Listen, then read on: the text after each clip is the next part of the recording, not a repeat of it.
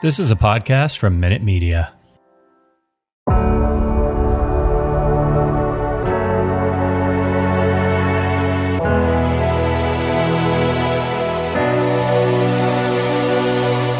Welcome to the Blackhawk Up Podcast, part of the Fansided Podcast Network.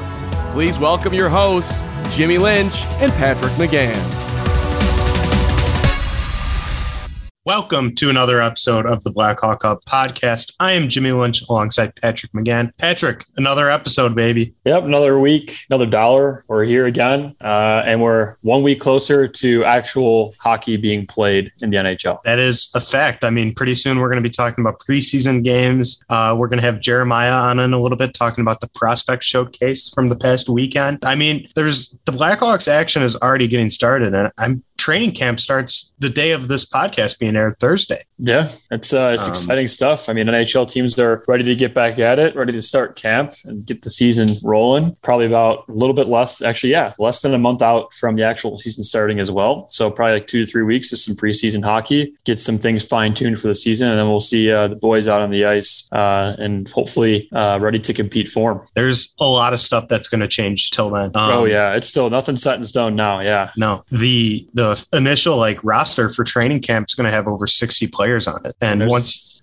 you get to the season, you're going to be down to 20 guys. As I say, there's only one way to get down to 20 guys, and that's cutting guys. You know, there's going to be a lot of guys, months that are made and guys who are crushed and want to come back at it again. But we'll see a lot of, emotion from a lot of those guys moving forward. You know, that's the exciting time of year. People are going to put on a show. I think the interesting part about it especially is, so the Blackhawks bought the Rockford IceHogs. And this year in particular, our very own Seth Stafford wrote a piece on it yesterday, but the IceHogs are going to be pretty good this year. They're going to have a lot of talent on that squad just because all the players that aren't going to make the team. Right. And it's good to have, a good, farm system in a way. It's good to have that, the talent underneath you that you can, hopefully see mature and bring up to the pro club. But to see that is an encouraging thing because usually the IceHogs aren't, top tier AHL team. Yeah. I mean, I think early on during the Blackhawks championships during 2010, 2011, 2012, before they started winning those other two championships, one thing that always was said about them was, and they still have one of the best farm systems in the entire league. I have a vivid memory of my dad saying that one time, just how excited he was, not about the NHL team in particular, but the fact that they're also one of the best teams when it comes to their farm system and just getting guys up into the league. I mean, recently that has not been the case for them. And now they're still a middle of the pack team. I mean, it didn't take a genius to watch that Blackhawks tournament, the prospects showcase, and see that Minnesota was just on another level when it comes to the talent that they have in their organization. Right. Right. And that just has to do with the Blackhawks. Even though they did retool the team, end quote, they didn't really completely rebuild the team, which is what you kind of want to do. But at the same time, it's not what they're building right now. Right. Exactly. Yeah. They didn't do a full rebuild, and that's for reasons as that are kind of quite obvious to fans and everyone, as that they just went out and got a couple of stars and kind of said, hey, I mean, this is, it kind of reminds me of the Bears in a way where it's like, all right, like our team's kind of deteriorating a little bit, but we're going to go out and get Justin Fields, or we're going to go out and get Marc-Andre Fleury. I'm not saying Justin Fields is like a legend or anything, but I'm saying he's a player with lots of potential who could be really skilled when really there's not a lot of skill around him yet. Kind of like the Blackhawks in a way, like before they picked up Fleury, Johnson, all these guys, everyone was saying they're in a rebuild, right? But they picked up a couple guys like Seth Jones, Marc-Andre Fleury, some other guys you could say make a difference, maybe Riley Stillman, all those sort of players. And now they've kind of turned into that team where they're not necessarily contenders, but definitely not pretenders, as the old saying goes. So, yeah, I mean, it's the way the Blackhawks are built is very interesting. Wouldn't be surprised if, we see some problems, but should be, like we've been saying, entertaining team to watch. Well, let me ask you this, because there are some people that would say that the way the Blackhawks are trying to fix things right now isn't going to work. And you're just delaying the inevitable. You're just putting towels around a leak floor. You're not fixing the leak. Yeah. So how would you say, what is the correct way to rebuild a team? Do you think it is to tear it down completely? Here's me. I am excited about the moves the Blackhawks have made. I was encouraged to see the moves that were made at the trade deadline last year, but I am in the camp that I don't think this is a good enough fix. I think that the team's going to be good. They're going to be better than mediocre, but they're not going to be anything like more than a first or second round exit from the playoffs, in my opinion, because of there's still some raw talent missing. In my opinion, the way to completely rebuild a team, that's a good question. It's easy to say. Let me say this, like, there's no correct answer because you have teams that completely tear it down and they're still rebuilding years and years later. Buffalo's been rebuilding for Ottawa centuries. Ottawa. Yeah. And you have other teams where LA, they recognized that they were deteriorating early and then traded those guys away. And now they seem to be on the other end. New York's another good example of that. Right. Yeah. So like that's a good point. There's no like uniform way to do it.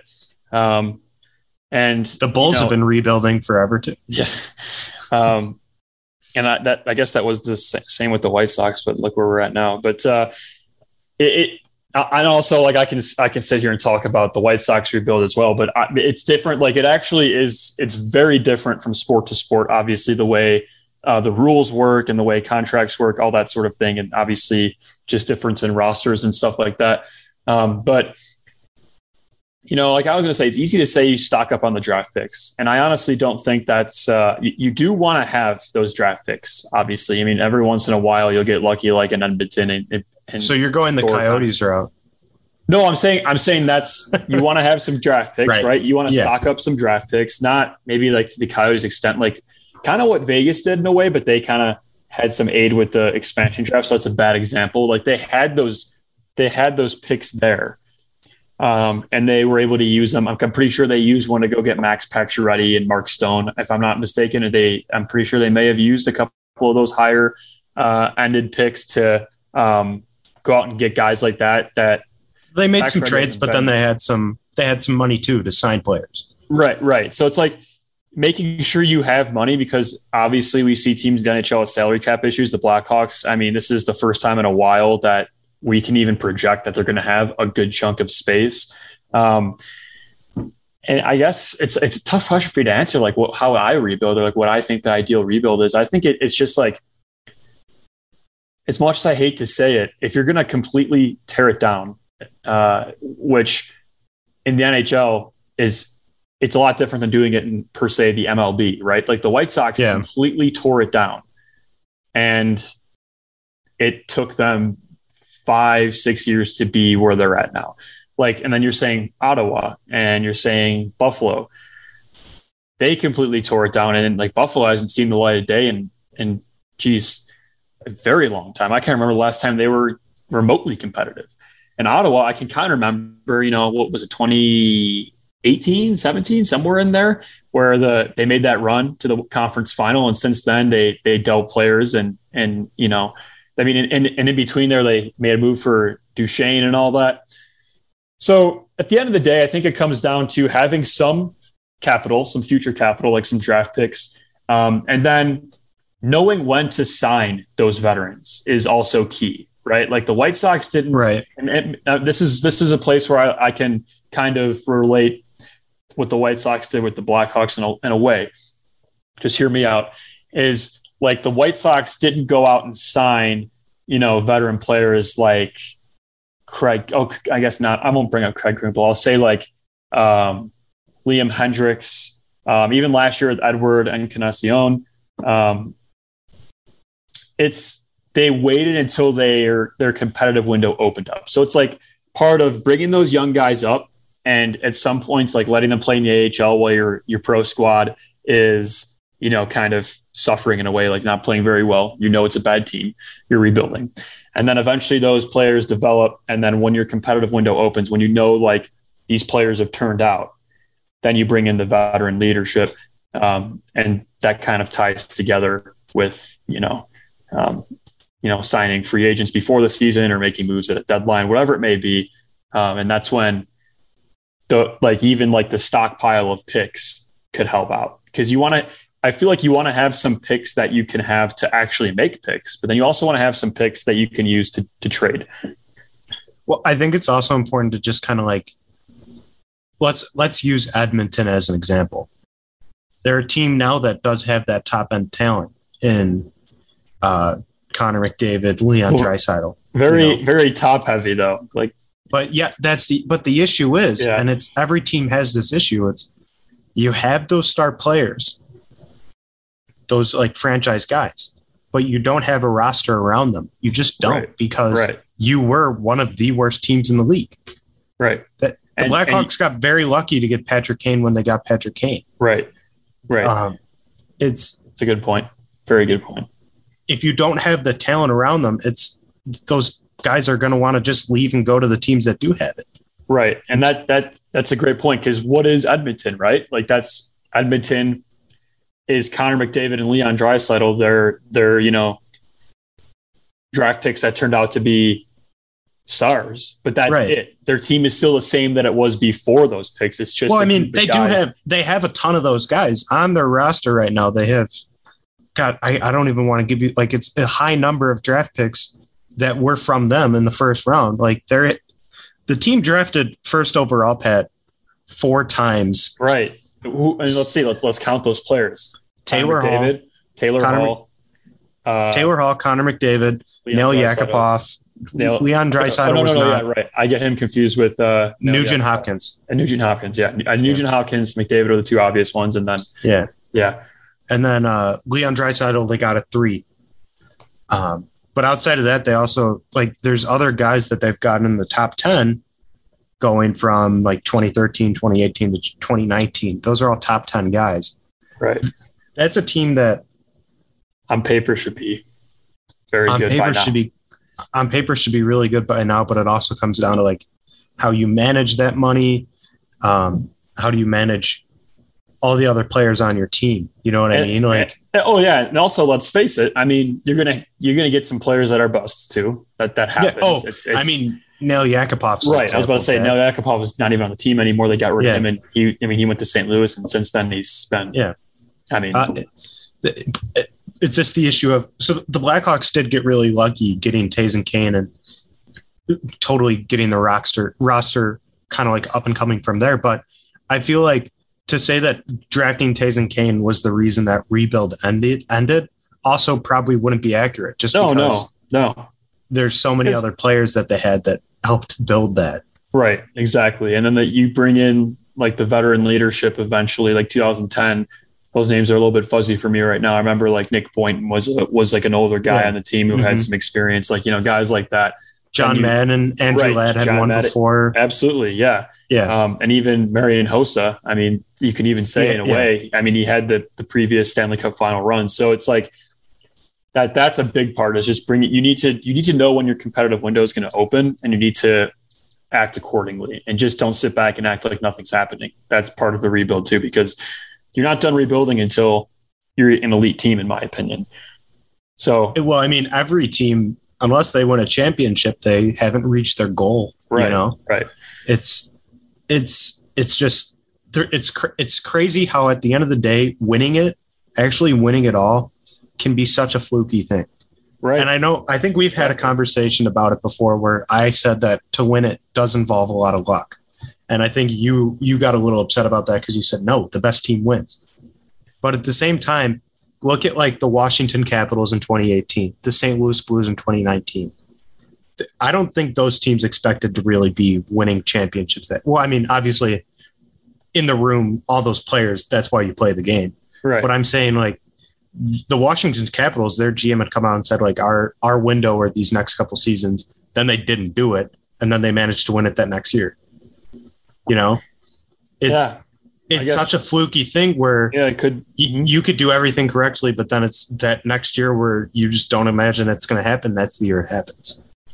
Right. And that's a good point too, because it's the same way you have busts and other unforeseen things come up. It happens that way too in the positive direction. Right. Like I think the Colorado Avalanche is a good way of talking about this, or good team to bring up, because I mean, for the last 2-3 years now, every single person who talks about the NHL is like, all right, Colorado, they're going to be like dangerous. And what have they done? They haven't really done much. Same with the Vegas Golden Knights. I mean, they went to the Stanley Cup final, and then after that, But they weren't expected to go to I guess, yeah, you're right. After that, they've been expected to do a lot. Yes, and they haven't. So I think that, the GM in Colorado and in Vegas, they're sitting there like saying, yeah, we're doing everything right. Just like these guys, it comes down to performance too. Like that's when I can bring in the Chicago Cubs, Chris Bryant, Javier Baez, and Anthony Rizzo. Like those three guys, before they got dealt this year, the last couple of years, when they went to the postseason, they didn't do anything. But on paper, you would look at that Cubs team and be like, this team should win the World Series again and again because of that raw talent they have and experience. But yet, it just comes down to players performing. And sometimes when the playoff comes around, you have guys who you wouldn't think performing. And I think I remember towards the end of the Hawks runs, like it was a known fact, like it was pretty well known that Cannon Tays like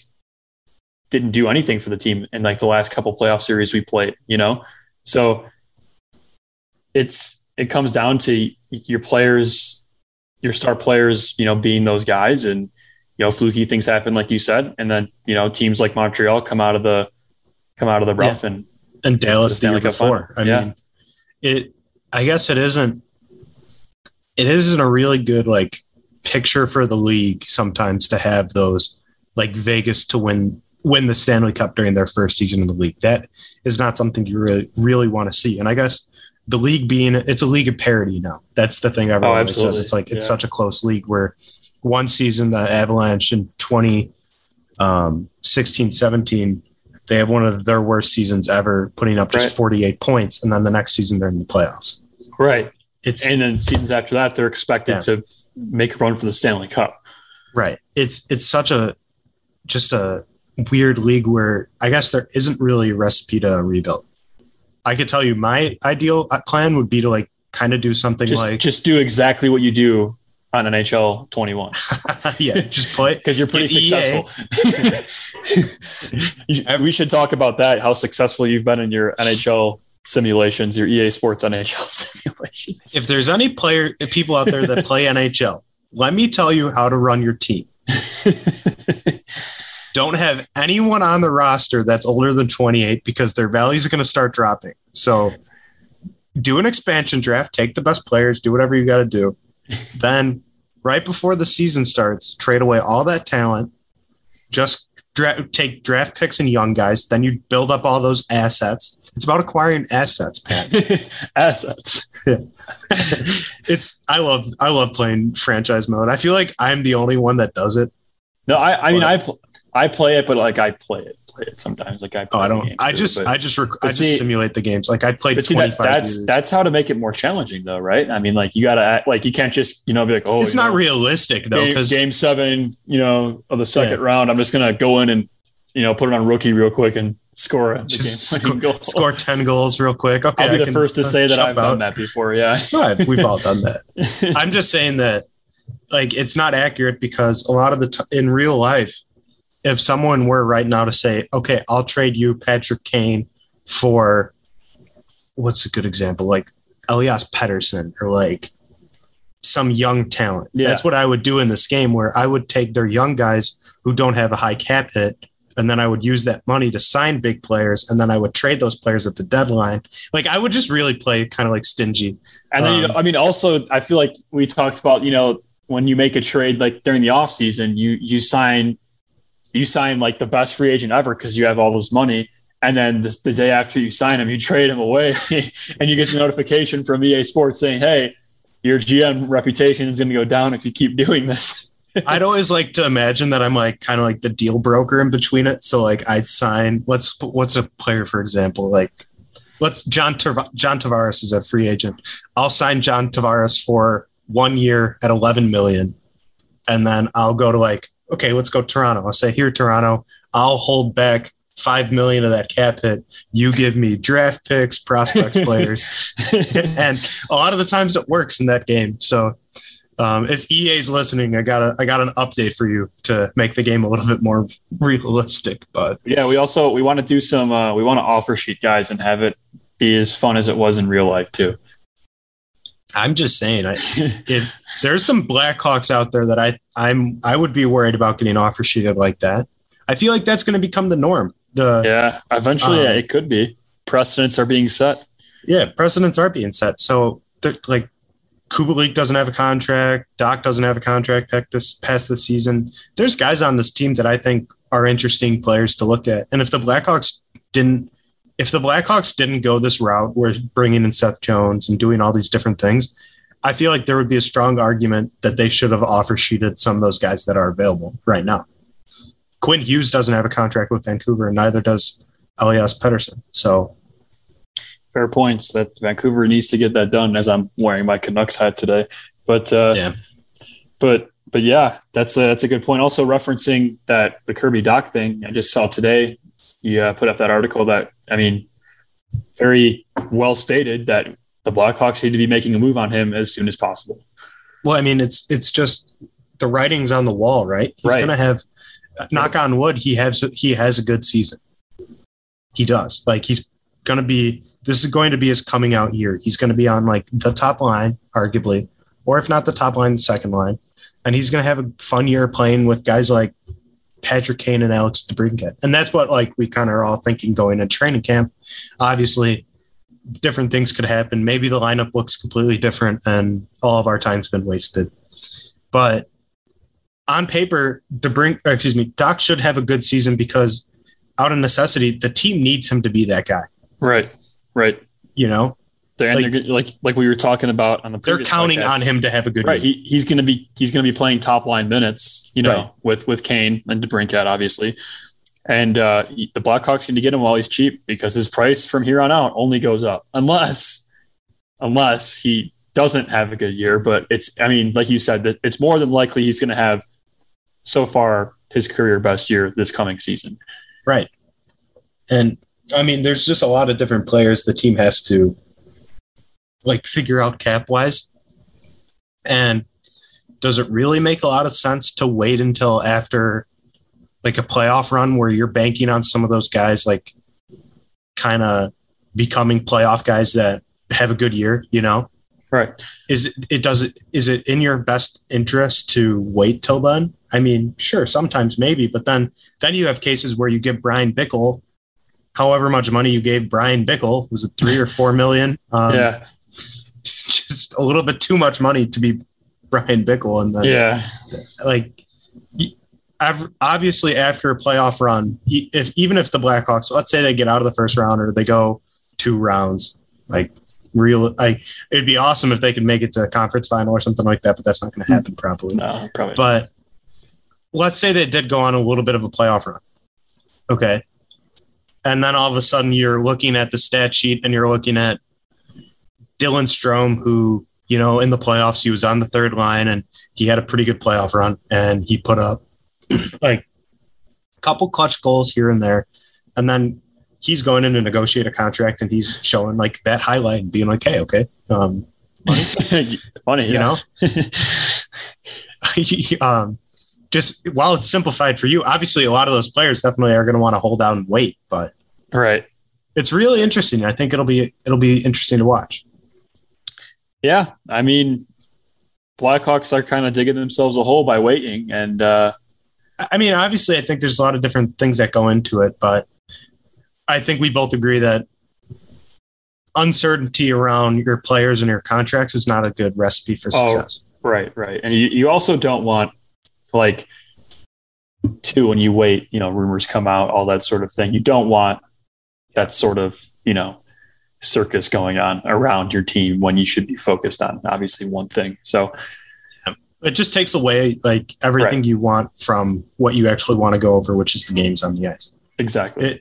I think they made the right call getting Connor Murphy extended. I think that was a good move. And there's different players that hopefully they'll get to that eventually. But before we talk to Jeremiah, I wanted to ask you real quick that if you had to pick, like, what is your expectation for the Stanley Cup final? Who is in it?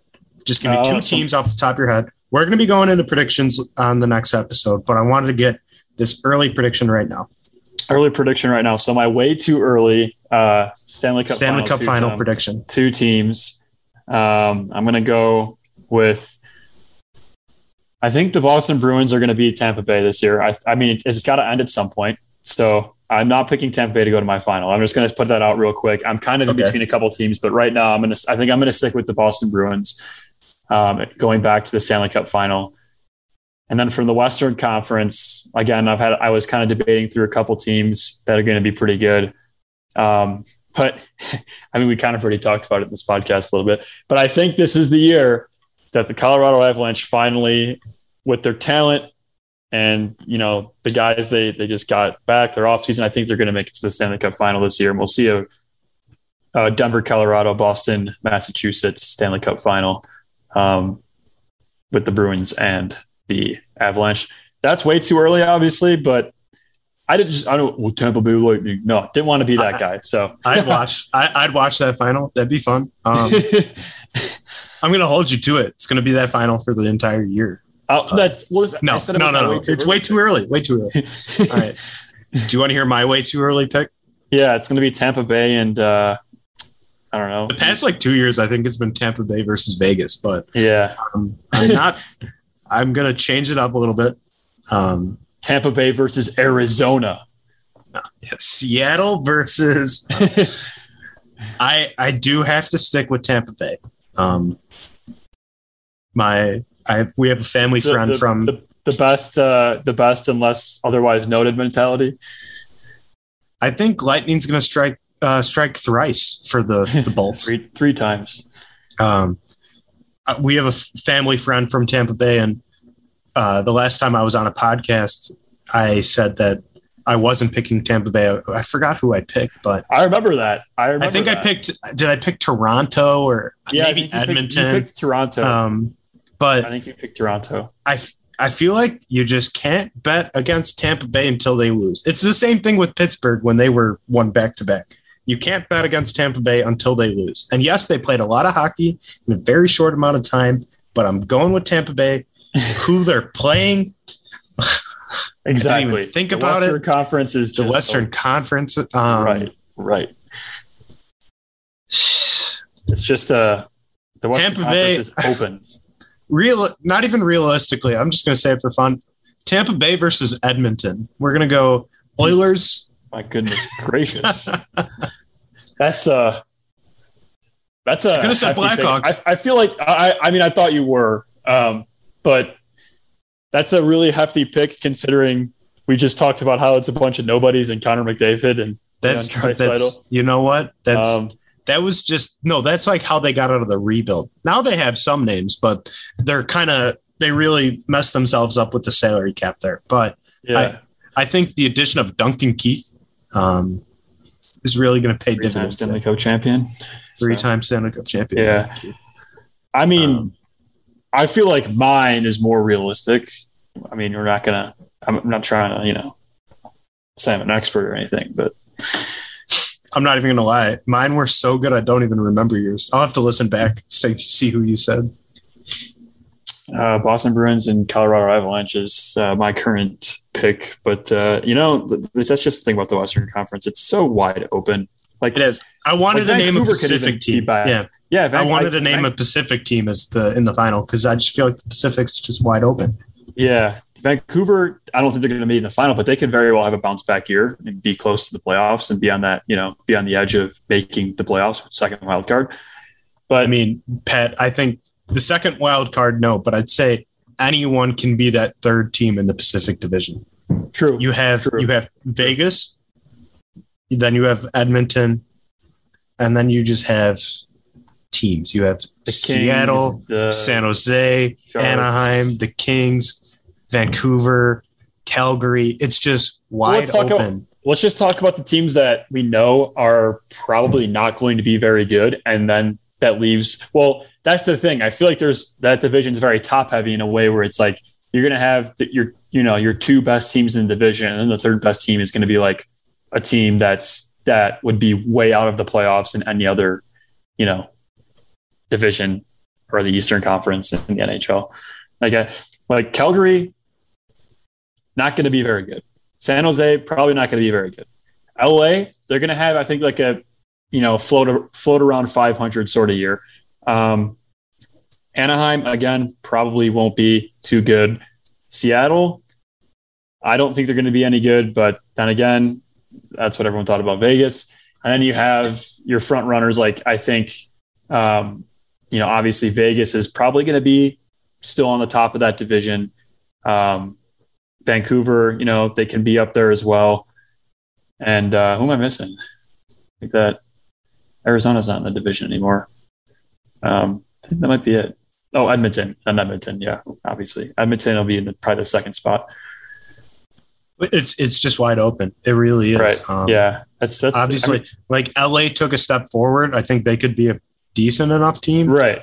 And maybe even a playoff team because of that division. Right. Exactly. It might be another Central Division takes both the wild cards sort of year. That's what I'm saying. I think the Blackhawks might be one of them, or the Coyotes. You never know. That team is very, very talented with all those young guys they got on it. There's a really good chance. I was going to ask you, I think next week I'm going to ask you a bold prediction of how many wins do the Coyotes get this season, over under. Well, we could go look at what the actual over under is, and then we can. But yeah, actually, I'm surprised we didn't have this on the agenda. But did you see the Coyotes are rebranding? The Kachina. They're going back to full-time Kachina pretty much. I mean, they're going to wear their other jerseys. I think they said 6 times or something like that. But they brought back the white Kachina jersey, and they're going to wear the black one too. The black one, former site expert Jimmy Lynch for Holland Hockey. The black ones they wore pretty often. Right. They pretty much specifically only wore those at home most of the time. Yeah. Pretty much most games they had it. Every Saturday game, which they scheduled a game every Saturday, they wore those jerseys. Yeah. And it's kind of similar with when Carolina did something similar when they switched their jerseys up. Eventually Carolina just started wearing they really liked their home design, but not their away. Right. Yeah, and then they started wearing their home jerseys away because they liked that design more. But and they kept their home, and then they rebranded the away. Or I shouldn't say rebranded. They redid the away jersey, and they had the black alternate jersey. We should also have a podcast where we power rank our top 5 or jerseys. 10 jersey, not jerseys, but jersey setups as a team. Yeah. Hurricanes. That's a very easy conversation to have over a podcast where you're just describing. All right, everybody, pull out your phone and look up. look at all these jerseys. I mean, I feel like a lot of I think that could be something we'll do, but I'm just saying one thing, and we're about to cut to Jeremiah here, but one thing that's really interesting to me is I wonder why teams don't have their jerseys mimic each other. Sometimes teams have those away jerseys that look one way and their home jerseys look completely different. The Blackhawks, their jerseys are red to white. It's the exactly same the design. Same. Yeah. But then you got Carolina, Minnesota with the different, and I guess, Carolina, Minnesota. I think first year coming Carolina's might now be the same. Besides the Canes, I'm saying the Blackhawks, it's exactly the same. The the Hurricanes, it says Canes, and the homes has their, they're Storm Eye right on the front. But man, we get, and then the Rangers are it's exactly the same. Bruins exactly the same. But then you have some teams where it's a little bit different. And interesting because you would think I'm kind of the opinion that they should be the same, but then you get some teams that have some interesting ones. I do like the Canes because the striping and all that is exactly the same between the home and the away. The only difference is just the word mark. And I'm a big baseball fan. I just love scripted hockey jerseys. That's kind of something that translates from my love of baseball to hockey. That's why I think the Rangers, the Canes, teams that the Buffalo Sabres alternate that they released with it says Buffalo across. I think that's been a while since they released that one, but don't be afraid. Let's start putting city names and team names on the jersey. The Canes, that's perfect. With the Hawks, they should have one that says Chicago. That'd be so sweet if they did something like that. I think I'll tell you this one. I think my least favorite jersey, and I can't really describe it perfectly right now, but do you remember how Minnesota's jerseys used to be red? Red, yeah. Oh, yeah. Those are not good. their color's green, like that was just kind of weird. They just kind of, they could do so many cool things with the colors that they have with I consider their primary is that forest green. Their secondary is that tannish, and then their third is that red. Yeah, that was awful. And then the crest looks so weird. Just those Minnesota Wild in the circle with their logo in the middle. The ones that I would really wish they would bring back are the cursive Minnesota ones that they wore for a while, the green ones that said Minnesota across the front. Those, I think, are some of the best jerseys I've seen since being a fan of hockey.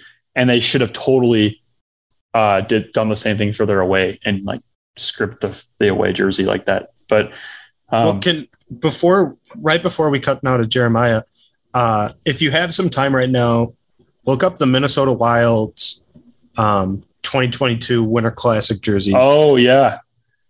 Just talking about maybe doing a little bit too much. Yeah, those were interesting. There's there's a lot of striping going on. Just a stripe across the the very top chest, the upper chest. Yeah. And, I feel like it could have been better than that, but I mean, I'm not of the opinion that it stinks, but it's definitely not killer. They could have done better. So, I mean, geez, and Jared Spurgeon's their captain.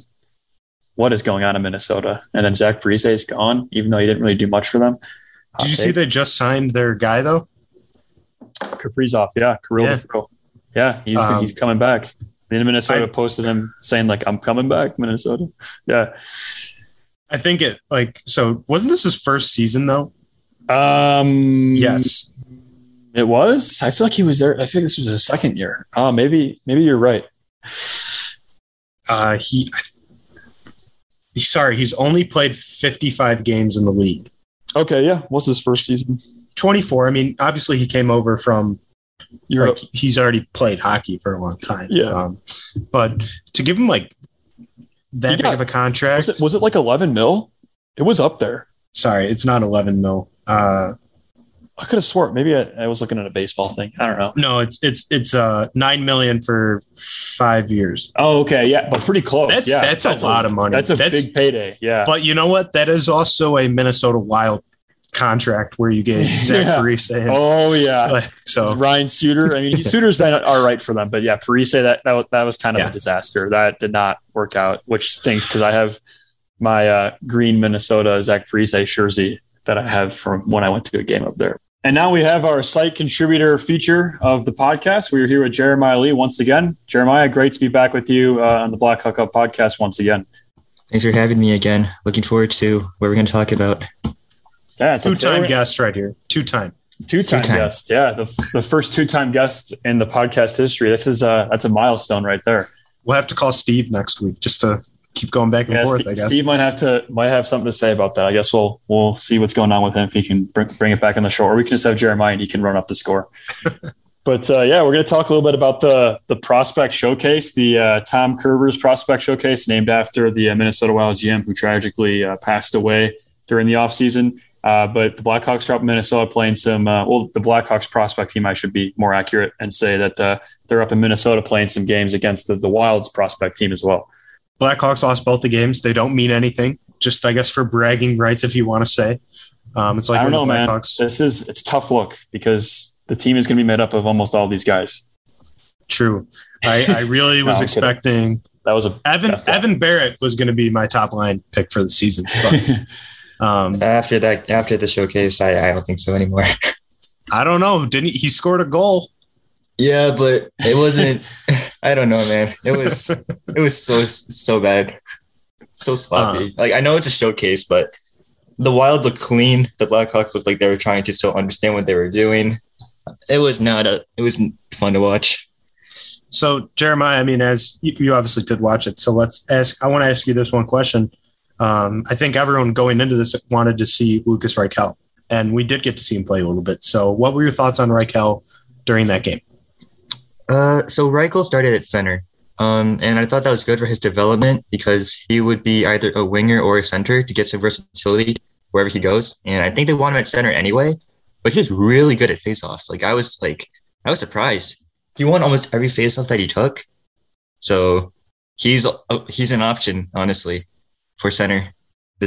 Not really this season, maybe next season, but he surprised me because I thought that he would get overpowered by like the big names like Matt Boldy and Marco Rossi, which he did stat-wise.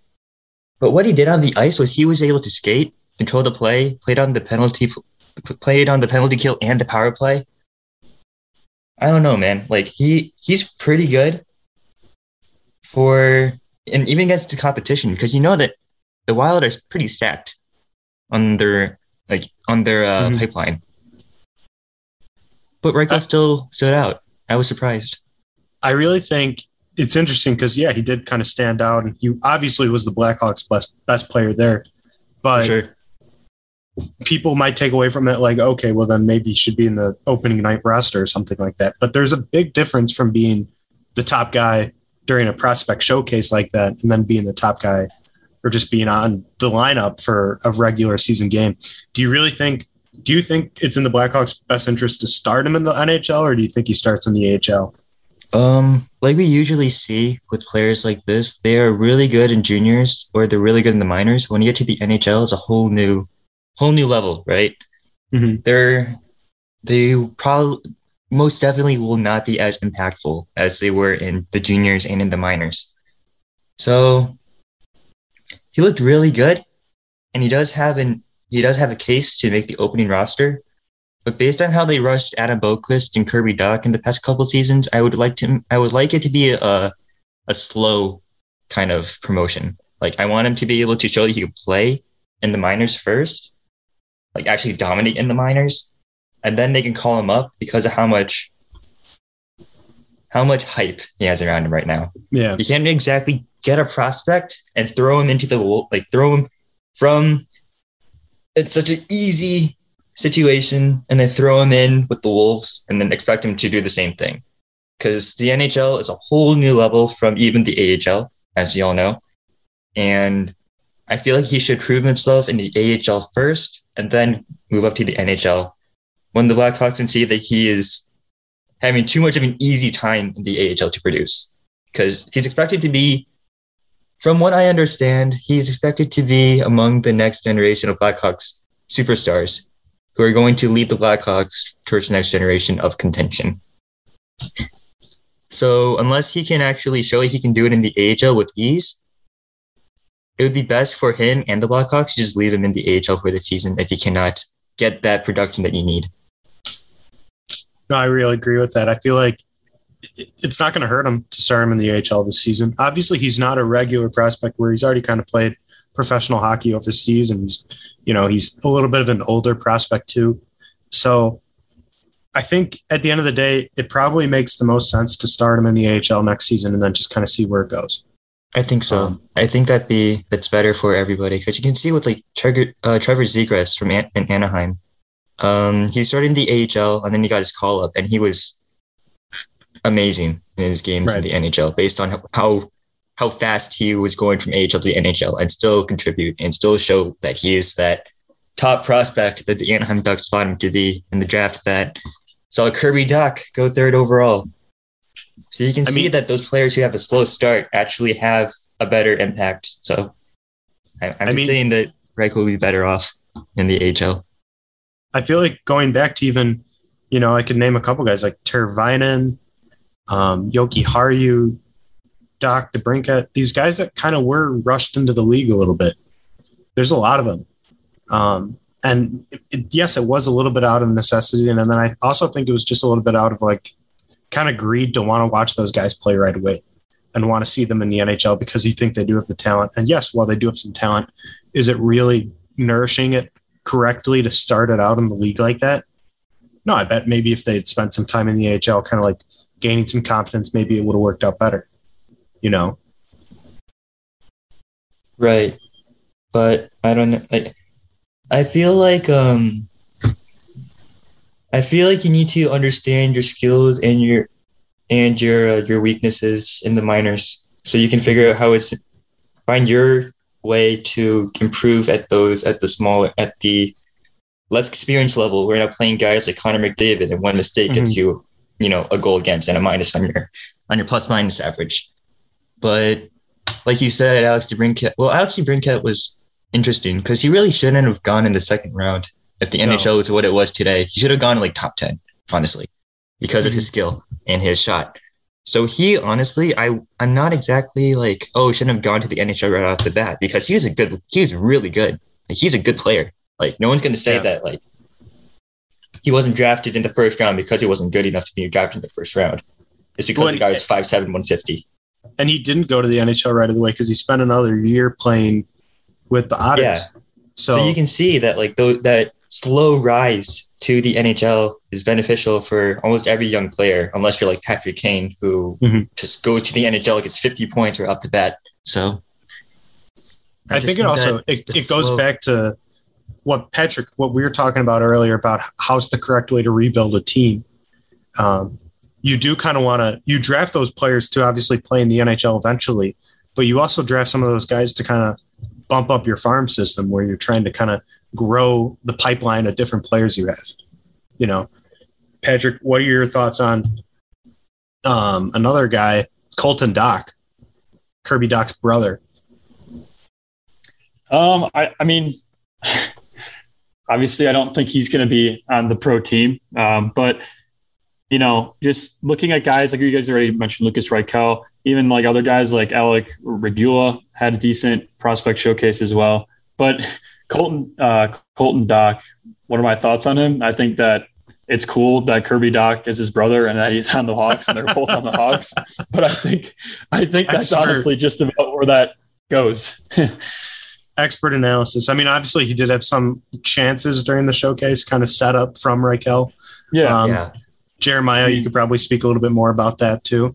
Yeah. So Colton Dach actually, he had a decent showcase. Wasn't necessarily what I thought that he would have. I thought he'd be more impactful, if I'm being honest, with the shot, but he missed a wide open net on the power play. But that's to be expected for a young player like him. But something that I really like about him is his hard work, like his work ethic. He would be going into the board battles and he'd win most of them, right? So he's using his big body for not just, going on the offense, but he's using his size and his work ethic to actually make more of an impact when he knows that his offensive production is not there. For a successful player, that's what you actually need to have. If you have a slump, if you can't shoot and get points on the board, you need to do whatever you can to make an impact, And that's what I believe he did with his work ethic and his size. If he would lose the puck, he would be right back in there head first to get the puck back. I really like that about him, especially when he was having a frustrating showcase. But overall, he's not going to be in the league for like at least another 2-3 years. And I think that's the right move. I think they kind of drafted in Colton Dach a long-term player that they can look at and maybe it pans out to being an NHL player. Right. If it does work out eventually, that's obviously going to be great for the team. But it's going to take a little bit of time to get there. Right. I also think that, everybody knew that Colton Dach would be drafted in the second round based on the rankings and what Bob McKenzie or those other analysts said about him. He was going to go in the second round. So I think many people think that the Blackhawks drafted Colton Dach just because he's Kirby's brother, but they wanted him. He's Kirby's brother, so that's another incentive to draft him. And he's right there when they were looking at who they wanted to draft next. So I feel like they have a good player for the future, but right now he needs a lot more work.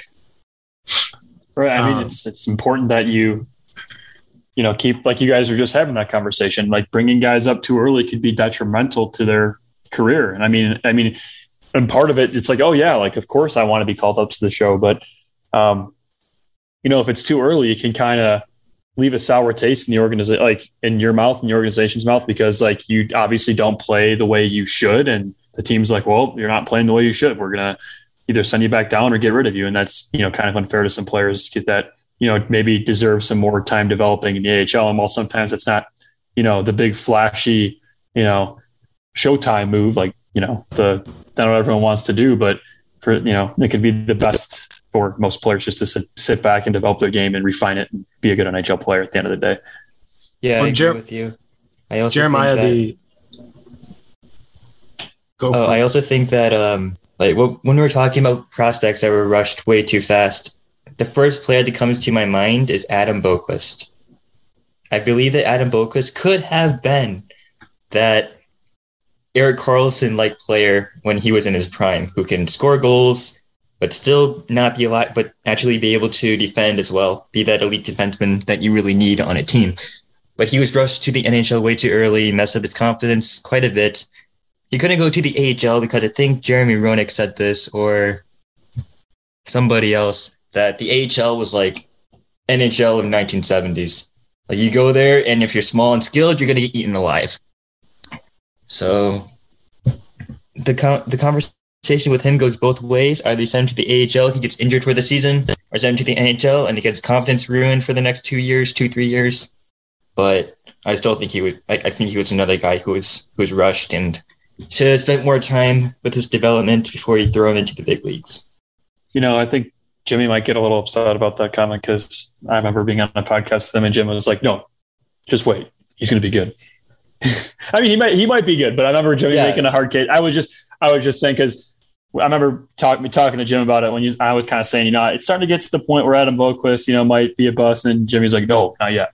Which, fair point, but still. Yeah, I think Columbus. I think Columbus might actually send him to the AHL, like right off the bat, because I think they know that he still has that potential to be a good player, but they know that he still needs more development before he gets to the NHL. Get that bulkiness or get that size that you really need to not be a liability when you're trying to defend the front of the net, or when you're trying to win a board battle behind the net to stop a behind the net play for a one-timer or something like that. So he is a good player. Though, maybe Columbus is kind of like an AHL roster. Right, but then you got to understand that they're in the Metropolitan Division, so you're going to have to play the New York Rangers, New York Islanders, Washington Capitals, Pittsburgh Penguins, Philadelphia Flyers. You throw Adam Boquist into the NHL roster this year, he's going to be even worse than last year because that competition is insane. But honestly, the Central Division is also like that. You don't want to rush prospects anymore because almost all these divisions, the Pacific Division not so much, but the Atlantic, Metro, and Central Division, all of them. Like, I think you have like a bona fide like last team in the standings, but everybody else, Arizona Coyotes will probably be the eighth ranked team in the Central at the end of it. Colorado might be the first. In the middle, though, it's a free game. You don't know who's going to make it. Yeah, you don't know who's going to make it. You don't know who's going to be that surprise team that makes all the way to the playoffs. You have no idea.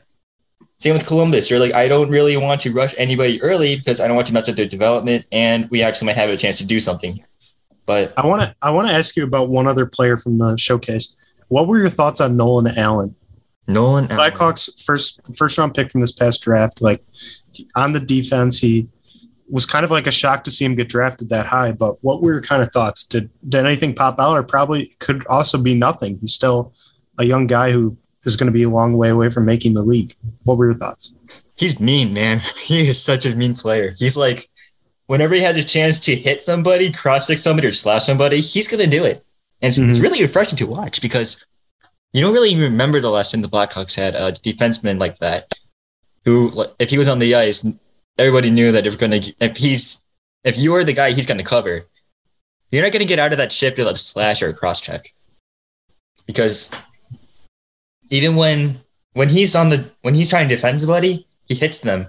When he has the puck, he passes the puck, someone tries to hit him, he hits them back, and that guy falls down. It was amazing to watch. But there wasn't enough of a sample size, in my opinion, to really have an idea what he can do at any level, because this is a showcase, and he didn't exactly stand out, but he wasn't bad either. So it's weird because he's right in the middle. He wasn't like a standout guy, but he wasn't like, oh, this guy's not getting anywhere. So no, that's I personally like him, but it's up to everybody else, I guess. That's definitely the right answer, just to say that, you know what, it's not enough to judge one of those young guys like that. You just kind of got to wait and see where they go from there. And we're a little crunched on time, so we're going to try and get going soon. But Pat and I were talking earlier about our picks to win the Stanley Cup this season, and Patrick ludicrously suggested the Boston Bruins and the Colorado Avalanche face off in the finals. So let me ask you, I know we didn't talk about this, and this is going to just kind of maybe throw you off a little bit, but if you had to give a way too early prediction for who's going to be in the Stanley Cup final, who's it going to be? It's hard to knock off the Tampa Bay Lightning. I'll say that. 3 years in a row. 3 years in a row is really hard to do, but anyone can do it. The Tampa Bay Lightning with their roster probably can. They had a lot of guys who departed, but it's really hard to, knock them off because you have Andrei Vasilevsky still in net. Victor Hedman and the defensive corps is still there. Steven Stamkos, Brandon Point, Nikita Kucherov, and the guys who made an impact this past playoffs are still there as well. So it's really hard to knock them off. But Patrick thinks I emailed you a script right now. No, I just it's going to be hard to knock them off, but I think it's even harder to win 3 Stanley Cups in a row. I mean, that's very hard to do. Right. If they do it, it's a dynasty. Very, very. Oh, yeah. Are you kidding me? How would it not be? How would it 3 times in a row not be a dynasty? Well, you could argue the first one didn't count because it was, bubble. And then the second one shortened, seasoned, and the third one, I don't know. But I don't know. It's a dynasty. Tampa Bay Lightning, I think, is up there. Florida Panthers are a dark horse, in my opinion, because they have Joel Quenneville and their team made impact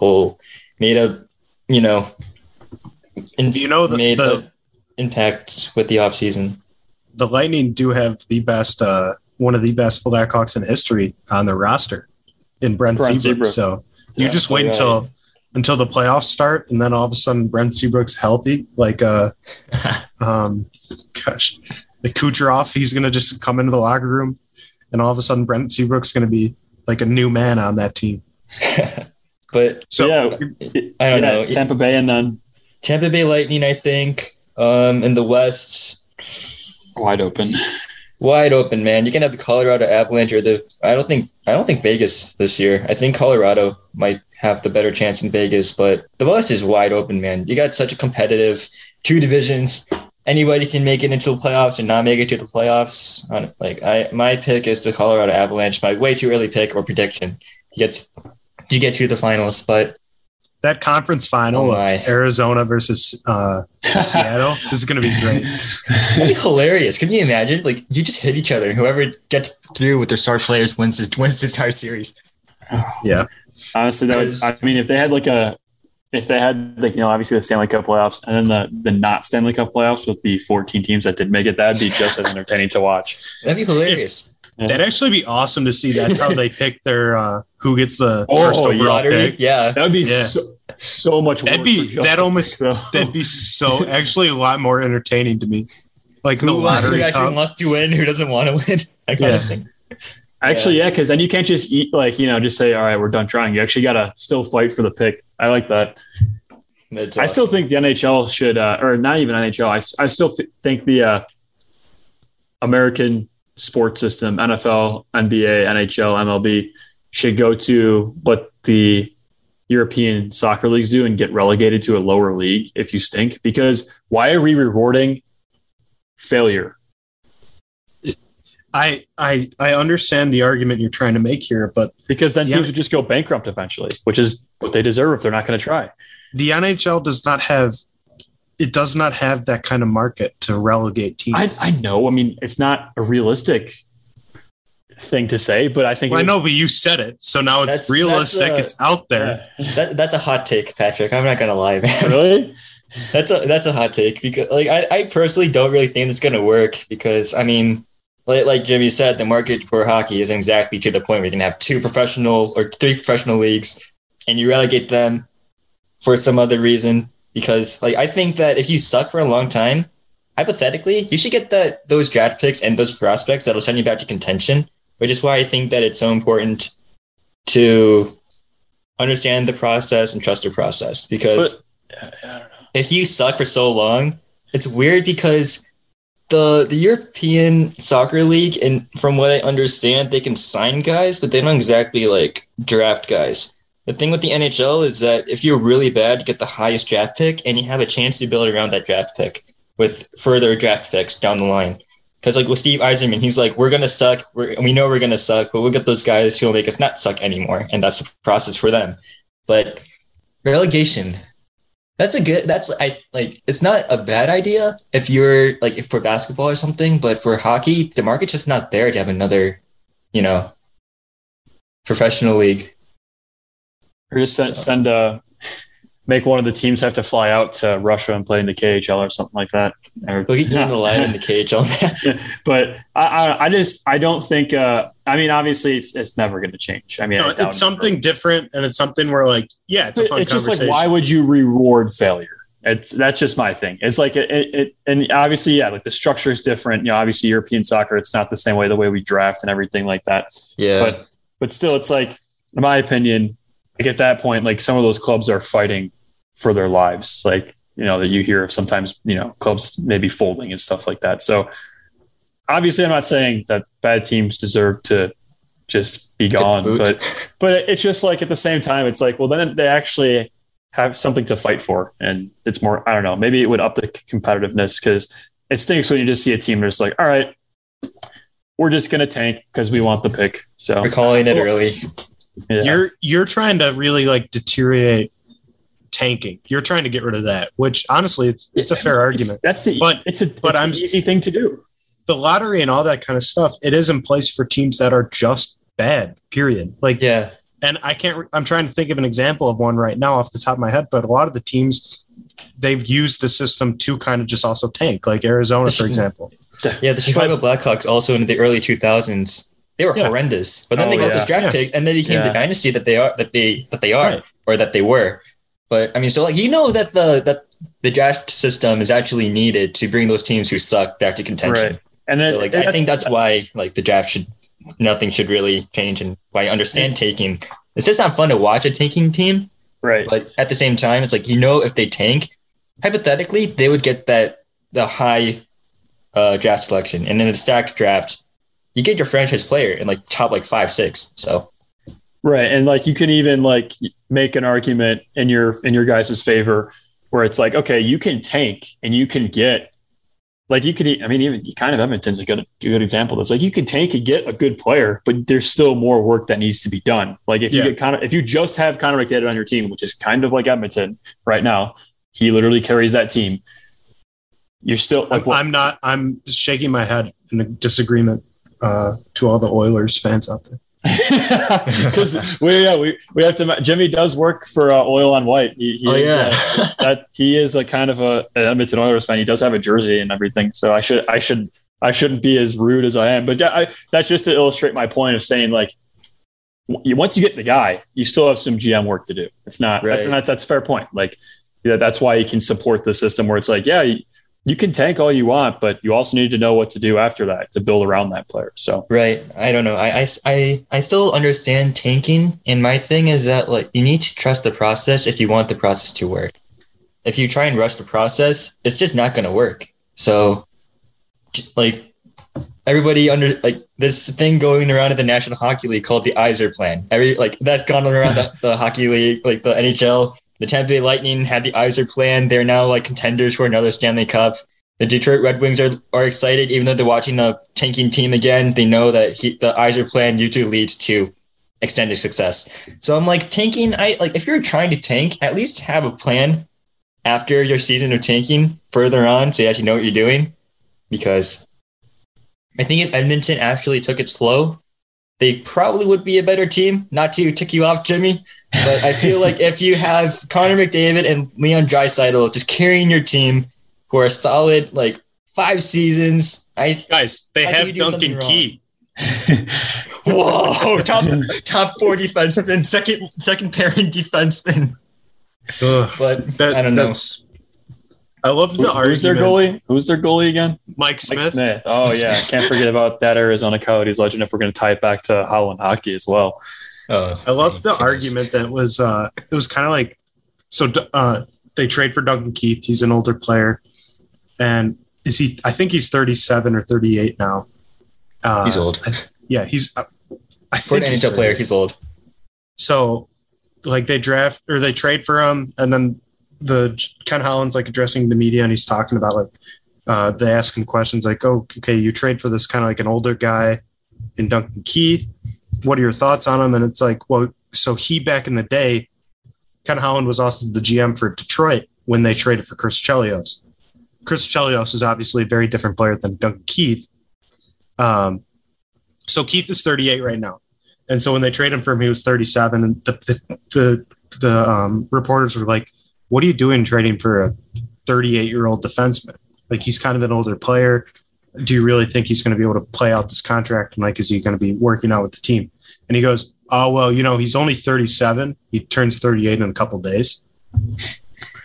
And like, that was one of the arguments made to like kind of say that it was going to work out. I'm excited to watch Keith this season. I think there's a good chance that he does have somewhat of a bounce back. I still think he still is like a very strong physical player, and he's still like, his body really hasn't aged very much. I still think he can. Not really. And he's also that guy that I think you'll be happy to hear this, Jimmy, but he's that one guy that you actually need on your team to win, to go far in the playoffs, because you got the young talent who really don't have that, winning pedigree. Then you bring Duncan Keith, won 3 Stanley Cups, went to like 5 conference finals. This guy knows what he's doing. And if you have him in your locker room with Connor McDavid, Leon Draisaitl, and those guys are going to hit a whole new level in their game, because you got a guy who can lead not young team anymore, but the unproven team further and further into contention. So I like the trade because I'm a Blackhawks fan, but I think the Edmonton Oilers really shouldn't be honestly, I'd say GM for this trade. I'd say it was a positive trade for both sides. It really was. I think that's the best way to put it. The Blackhawks, they got rid of some salary, and they brought in Caleb Jones, and they got some draft picks out of it. Right. And also, like, yes, you're going to miss Keith, but then at the same time, they added so much to their blue line that they really aren't going to miss Keith this coming season on the ice. Obviously, in the locker room, it's a different story. Yeah. But I think that's a good note to leave it on today. So, Jeremiah, thank you for joining us. Heck of a time talking to Jeremiah there. Yeah, he's fun to talk to. Second time on the podcast, as we mentioned before. First contributor to reach 2 times, and I'm sure we'll be hearing more from him as we go forward. He's obviously got a lot of knowledge on the game, and he had I personally thought his breakdown of the prospect tournament was awesome, unbelievable job. It really was. I mean, it was something that, while it was covered by a lot of different outlets and stuff, it was something that people didn't really dive very deep into because of the fact that it's just 2 games that really don't mean anything in the grand scheme of things. Right. And actually, I was going to mention this when we were talking to him. Like, the only coverage I found, I looked it up, like Tom Curver's, prospect tournament, and the Minnesota Wild had like a post-tournament write-up on their website, but nothing from the Blackhawks anywhere. Yeah. And I was like, that's kind of weird. So yeah, it's like not as covered, but you would think that, I mean, Jeremiah was there. I mean, he knew his stuff for that. And obviously great insight. Yeah. Great contribution there. And I think his greatest contribution of all was his Tampa Bay Lightning take. Yeah. It would have been nice to know you sent him a script before this podcast. I have to apologize because I feel like that clapped after he said it. I clapped a little bit, and I'm worried about the audio for the podcast, but should be okay. Yeah, no, I mean it's the secret's out. We're going off a script here. That's that's the only logical answer for him picking Tampa, right? I mean, but he agreed with your Tampa Bay pick, and then he agreed with my Colorado pick in a way. So it was kind of even there. So. But hey, man, he didn't read the part about Edmonton yet. That's okay. Yeah. Yeah. We actually didn't even, yeah. But it's hard to win 3 Stanley Cups in a row. It's very hard. Very few teams. There have been teams that do it, but very few teams have, and it's so rare. And I get it. They're the champions unless otherwise noted, but it's just too hard to win 3 in a row. So, I mean, someone's got to do it. Someone's got to knock the king off the hill. I understand what you're saying, but they're just such a good team. They are. And even though they lost some players this offseason, until Columbus comes into town and sweeps you. So, very possible. Pat Maroon is just going to keep winning Stanley Cups until he retires. Yeah, I'm on board for that. Good for that guy. I mean, geez, Louise, he is. He's been having the time of his life these past 3 summers. I mean, good for him. But yeah, I don't know. We'll see. Colorado, very plausible that they do it. But Tampa Bay, obviously a very good pick. But, yeah, they 3 in a row. We're pretty much a week away till the start of preseason. Anything else you want to plug before we call it a day?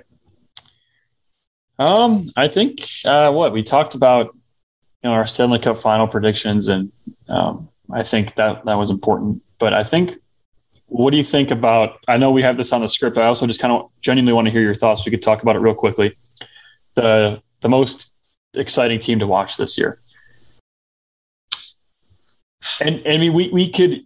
I mean, obviously we're biased, but I mean the Blackhawks are going to actually be a very exciting team to watch. I agree. I'm not going to say Blackhawks, right. But still, they're going to be a great team to watch this season. I guess when you talk about exciting teams, there's a couple different question marks that you're trying to answer there. You know what I mean?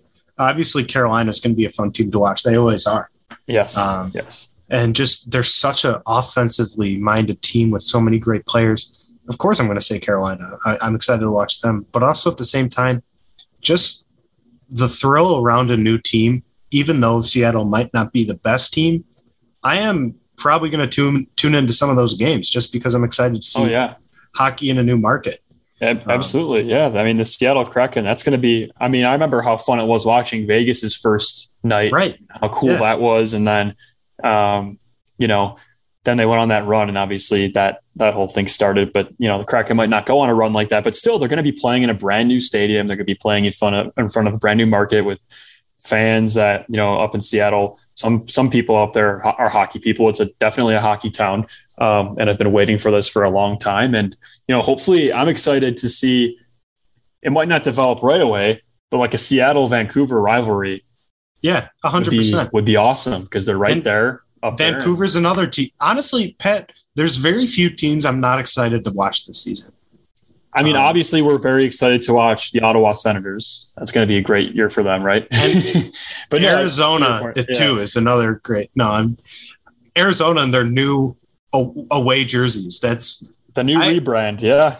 Don't you kind of think it is a little funny that when all that's going on with their team is just bad stuff and just they're not going to be good, and then you're like, but wait. Guys, I know what you've been asking for. Got the jerseys back, the away ones. So you have to travel and watch us on the road. Well, no, they're saying. Well, they also announced, if you were still site expert at Howland Hockey, maybe you would know this. Maybe I'm going to take your job now, but your old job. But they're going to wear them at home like once or twice. So their fans. That's actually kind of like Vegas. Vegas. Remember how they wore their whites at home like once or twice their first year with those jerseys? They're going to, and I think Seattle might have announced that they might be wearing their whites at home once or twice. But yeah, obviously it's when money isn't coming, you find a way to bring money in, you make money. And so that's kind of what they're doing is, obviously exploiting the fact that people are going to like those jerseys and buy those jerseys and maybe even come to games and watch when they're wearing those jerseys. So, yeah, it's obviously when times get tough. I mean, just like we talked about the Blackhawks, inevitably when the Blackhawks get bad again, that's when they're going to do all their fun, hopefully number retirements and all that sort of thing. So yeah, I thought that was pretty cool that they did that. Although I do kind of like their, the modern looking ones with the coyote head on them. I think those are pretty cool. I didn't really want to say it, but I don't really like the Kachina jerseys very much. If I'm being honest, I think their logo, I like their logo and I like their jerseys. The current stuff that they have? Now current, former. Yeah. They had some good uniforms, and I think they could have done like the Blackhawks back in the day, like take those uniforms they had last year, the maroon and the white, and then make a black one of those, the same format. Oh, that would have been really cool. So cool. Those would look so sharp. But yeah, I mean, I like the Kachina jersey. I think it's a cool throwback. That's the thing, though. I think that's what they should stay. Keep it as something you can wear them often, but just don't make it your new identity. And you kind of see it in a lot of ways around sports right now. Like, Yeah. take a look at the Toronto Blue Jays. Like, their rebrand a couple of years ago was kind of like a rebrand using their like retro theme, right? Like, and the White Sox, they didn't rebrand, but like they have their, I guess that's actually, forget about that. That's not a good example, but like the Houston Astros, I think, have kind of done that a little bit. But just like there are a lot of sports teams now that are saying, okay, we're just going to re-identify the way we did 20 years ago or 30 years ago or for whatever it is. And I think it's kind of a more common theme, but yeah, I don't know. I think it's cool. The jerseys, I like the Kachina jerseys. They're cool. They're classics. You know, you can't beat them, but I think that's how they should stay is, you know, retros that you wear, you know, out of an 82 game season, wear the black ones 10 times, wear the white ones 10 times, call it a day. Yeah. And you know what we don't see in the NHL a lot is color versus color games. So like a red jersey versus a blue jersey. You don't see that often. It's always like a primary color and then versus white. And then we also don't see like teams going on the road and wearing alternate jerseys. Like I think, in a perfect world, you have your home, you have your away, you have a home alternate, you have an away alternate. MLB has that. There are teams in the MLB with 4 jerseys like that. Yeah, and but the NHL is it's a different league when it comes to their jerseys. Different league. But also in a way, I mean, the hockey jersey's got to be one of the most respected out of all sports, right? I mean, you could argue that those are, you know, the most tradition, the most, you know, reverence, whether it's fans or players alike. Yeah, 100%. And obviously, I mean, I think if they did that, it would make a lot of money because then you have 4 jerseys, you have people buying, because people are going to buy the jerseys. So, you know, that's just my thing. I think you could have, you know, you have an alternate for the road, have an alternate for home, then maybe have one more in your back pocket. Like I'm all for more jerseys. I love jerseys. I love seeing new jerseys. I mean, obviously some flop, like we were talking about the Minnesota Wild Winter Classic, but I'm all for it. And that's why it's tough being a Blackhawks fan because they rarely ever wear other their red and their white. And I get it. They have good jerseys, but can I also say this? I feel like I like the the Blackhawks white jerseys compared to the red ones. I like the away jerseys a little bit better. I feel like it looks a little bit crisper. Maybe it also has something to do with the fact that they won their championships. 2 of them were on the road compared to the one away. So I relate that a little bit more to it, but I think the white ones just look a little bit more crisp. I think they look really crisp. You're going to be hard pressed to find another better away jersey. I mean, there are some good away jerseys in the NHL, but the Blackhawks have to be number one, not just, I mean, I think in general, they have some of the best jerseys in all of sports because of the way they've been acclaimed from, you know, designers, from sports writers, everything. But it looks crisp. It looks clean. You know, like that's what I like about the Blackhawks jerseys too. You know, you got the striping. It's not too much. Like you see some other teams with like some weird striping and some weird stuff going on. Like it's not too much. Less is more when it comes to jerseys. Sometimes like less is a lot more. And you know, the Blackhawks did a good job with theirs. And I wish it was a little bit different when it came to jerseys in the NHL. I'm happy that they finally did. Like the reverse retro thing was really encouraging to see because that was really the first time. I'm really worried it's just going to be like, that was that 1 year and then not again. I'm worried about that. The reason I thought it was encouraging was because, all right, here is the reverse retro series of jerseys, and we're doing it for every single team, and we're releasing all of them at the same time. That was fantastic. Do that again, but do like Color Rush. Something like I was just about to say Color Rush, like have a Color Rush weekend. That would be really cool. Yeah, like do that. Do like the MLB. They're doing like the what is it called? It's not City Edition. It's Oh, I know what you're saying. It's their City Edition, and they're releasing like 5 jerseys a year over the next like 4 years. It's like that's so stupid. Like if I wasn't a White Sox fan and I was just take a rent Kansas City Royals fan, and like I wouldn't be getting my jersey for like if I saw like other teams getting their City Edition jerseys and I knew I wouldn't be getting mine until 2 or 3 years down the line, I'd be like, well, what the heck? This is so dumb. I'm frustrated. I want to see what these jerseys look like. I love that the NHL did that. It's like, all right. Whatever day it was, like July 24th, New Jerseys. They tease them, then they come out, and you could see every team's at once. That was fantastic. That was perfect. They got to do that again. Color Rush, do something. And part of the reason you can have so many jerseys in the MLB is you have so many games. True. You know, that's also a fair point. Yeah. And I feel like the NBA also has a lot of jerseys too, where they some leagues just kind of embrace that. What I like embrace that, you know, It's like almost a spontaneity, like Yeah. you know, it's kind of spontaneous in a way. and like just doing something different. Whereas the NHL is a little bit more rigorous to just kind of sticking to history and sticking to what they've been doing. Tradition, So, you know, right. and I feel like if they did kind of do something, if they did do a color rush, I feel like maybe then some people would be like, you know, you're just copying the other leagues. So I feel like there's kind of like a double-edged sword.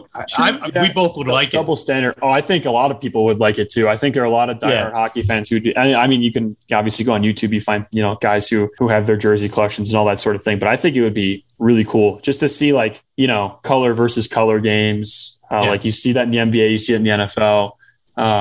And, you know, I really wish that the NHL would kind of embrace that more. And I think it's like, I mean, it's kind of, I guess, I don't know, in a way heading in the right direction with the reverse retros. And then like you saw Carolina wearing their blacks in the playoffs. So, well, even like Edmonton, they've gone through a couple different style of jerseys too. Like where they had like an orange one, then they went to blue, and now they went to like this little bit of a darker blue and orange. It's a nice jersey too. So obviously a lot of the original 6 teams, they don't touch jerseys. They don't because they just have that history to it where I feel like if the Blackhawks were to release, like, it's hard because they're a team that they can't really just change their jersey because of that history to it. Right. And I mean, and someday they might have to, we never know, but eventually, I mean, I don't know, eventually someday down the road, every team's got to rebrand at some point or another, but I don't know. Yeah, you're right. The original 6 teams, like they don't really get a lot of freedom.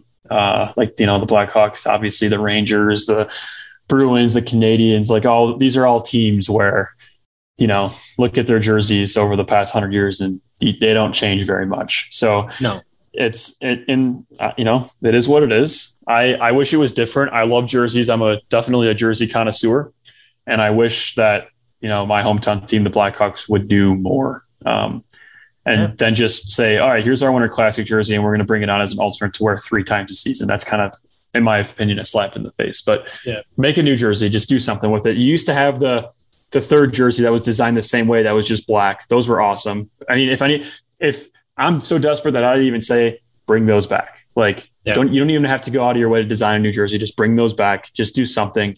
But yeah, I mean, I can talk about jerseys forever. Maybe we should have a pod where we do like a jersey ranking or something. But no, I feel like, you know what, that's something that definitely is going to be in the future. So to all the listeners at home, we appreciate you listening, and we'll see you all very soon for the start of the regular season. Yeah, if you made it this far in the podcast, you get a special thank you because you're here and it's the end. So it's definitely been rambling a little bit. So we appreciate you listening, and have a good night.